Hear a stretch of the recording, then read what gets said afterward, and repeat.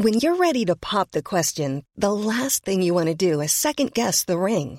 At BlueNile.com, you can design a one-of-a-kind ring with the ease and convenience of shopping online. Choose your diamond and setting. When you find the one, you'll get it delivered right to your door. Go to BlueNile.com and use promo code LISTEN to get $50 off your purchase of $500 or more. That's code LISTEN at BlueNile.com for $50 off your purchase. BlueNile.com, code LISTEN.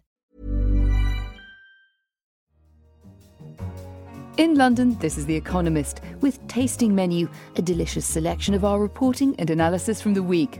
I'm Anne McElvoy, head of Economist Radio. And on our menu, Mexico's anti-corruption tour bus, Japan's ultra-nationalist kindergarten, and the medicinal benefits of dragon blood. But first, France's next revolution was our cover line this week. France hasn't had a revolution in many years, and even serious reform has been off the cards for a while. But this year's election looks set to change that, and it'll have serious consequences far beyond the country's borders, as our cover leader argued. This year's presidential election, the most exciting in living memory, promises an upheaval. French voters may face a choice between two insurgent candidates, Marine Le Pen, the charismatic leader of the National Front, and Emmanuel Macron, the upstart leader of a liberal movement, En Marche, On the Move, which he founded only last year. These two frontrunners symbolise a departure from the traditional political dichotomy. They are the clearest example yet of a global trend, that the old divide between left and right is growing less important than a new one between open and closed.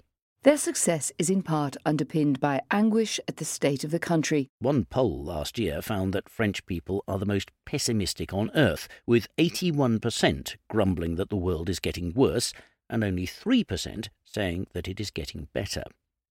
Much of that gloom is economic. People may be gloomy now, but the outlook could be far bleaker. A victory for Mr. Macron would be evidence that liberalism still appeals to Europeans.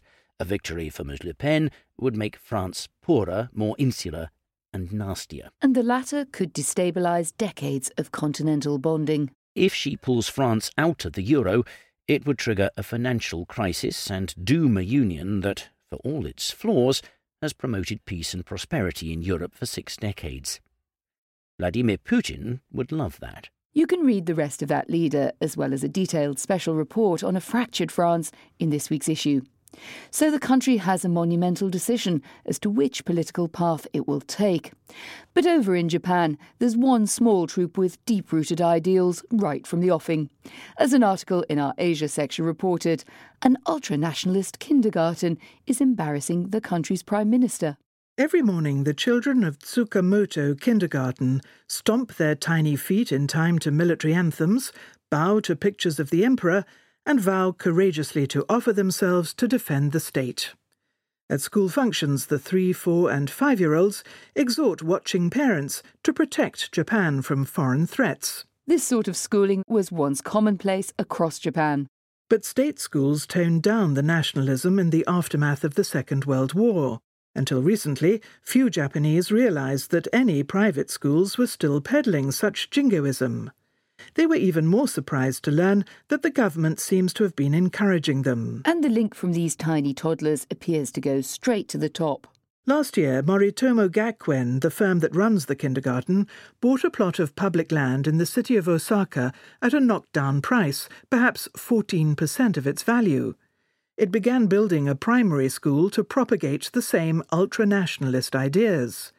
It invoked the name of Shinzo Abe, the Prime Minister, when soliciting donations.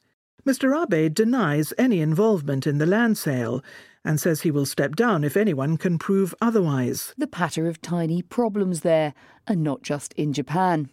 Mexico's government is at risk of being shown up by a new public approach to tackling corruption. As we detailed in an article in our Americas section, there's a tourist bus in town destined for all sorts of sleazy sights. The Estela de Luz, Stele of Light, is not one of Mexico City's glories. The 104-metre or 341-foot tower, built from panels of quartz, was supposed to celebrate the bicentennial of Mexico's independence from Spain in 2010.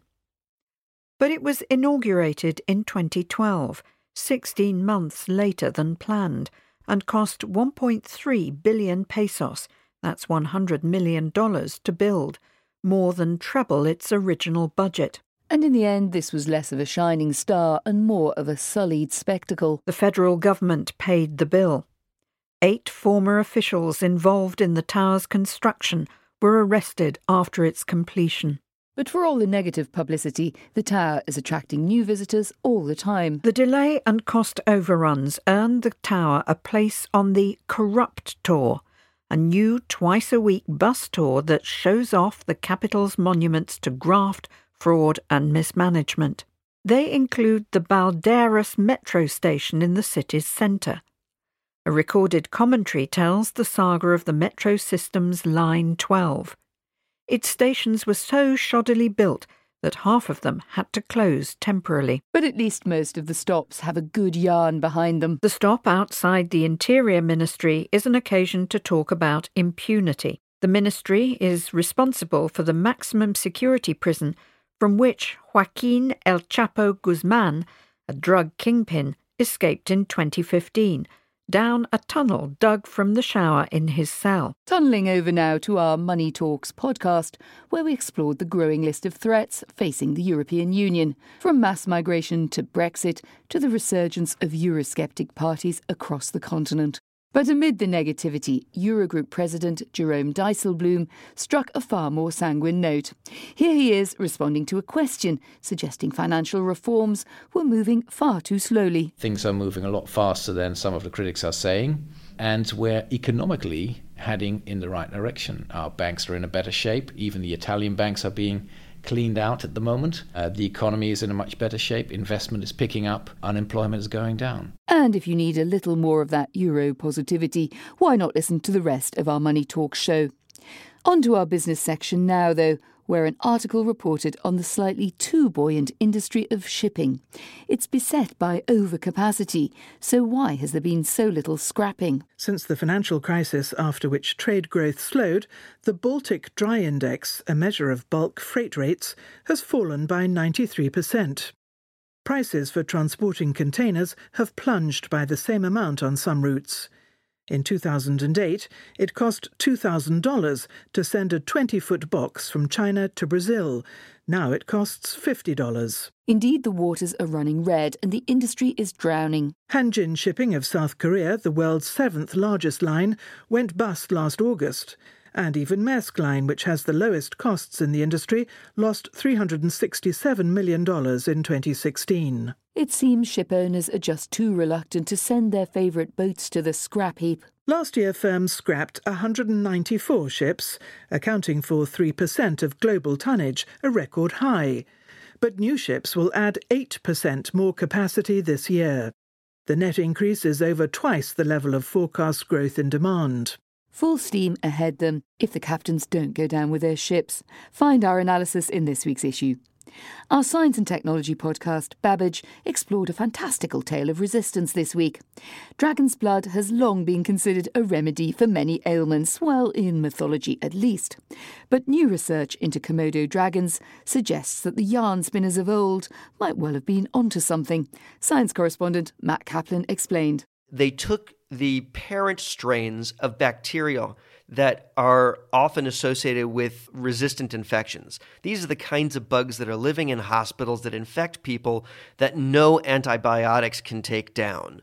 And what they found was that with a couple of these strains, the researchers were able to see that the antimicrobial peptides that were in the dragon blood were very effective at holding these bacterial strains at bay. So folk tales may hover between fiction and reality, but our language columnist asked why some words live or die. Writing in the pages of our books and art section, Johnson offered some sage advice as to how to stop a few of them from keeling over and when to let some of them go. Biologists reckon that most species that have ever existed are extinct. That is true of words too. Of the Oxford English Dictionary's 231,000 entries, at least a fifth are obsolete. They range from that's spelt double A, a stream or waterway, try that in Scrabble, to zymome, that constituent of gluten which is insoluble in alcohol. Well, at least he didn't tergissivate. And the English certainly have an unusually rich vocabulary. In part because first they were conquered by the Vikings and Norman French, and then they took their turn conquering large swathes of the earth in Asia, North America and Africa.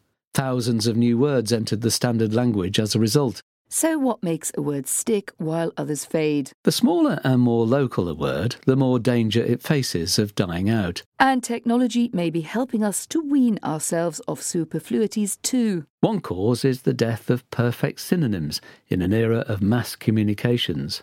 The words radiogram and Röntgenogram, both meaning the same thing, were eventually edged out by X-ray, the world having no need for 3 labels for the same thing. Yes, I should think one's quite enough there, but this hypothesis is being contested, as the column explained. What people call their grandparents, for example, Gramps and Gram or Meemaw and Papaw, is more immune to the steamroller of national norms.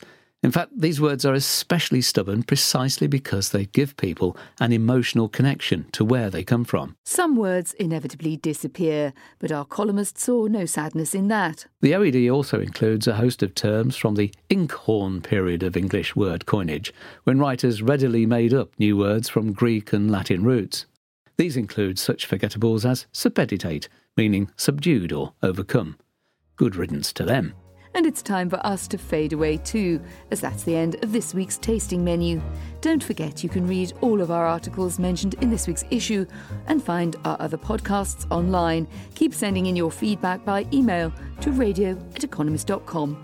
In London, this is The Economist.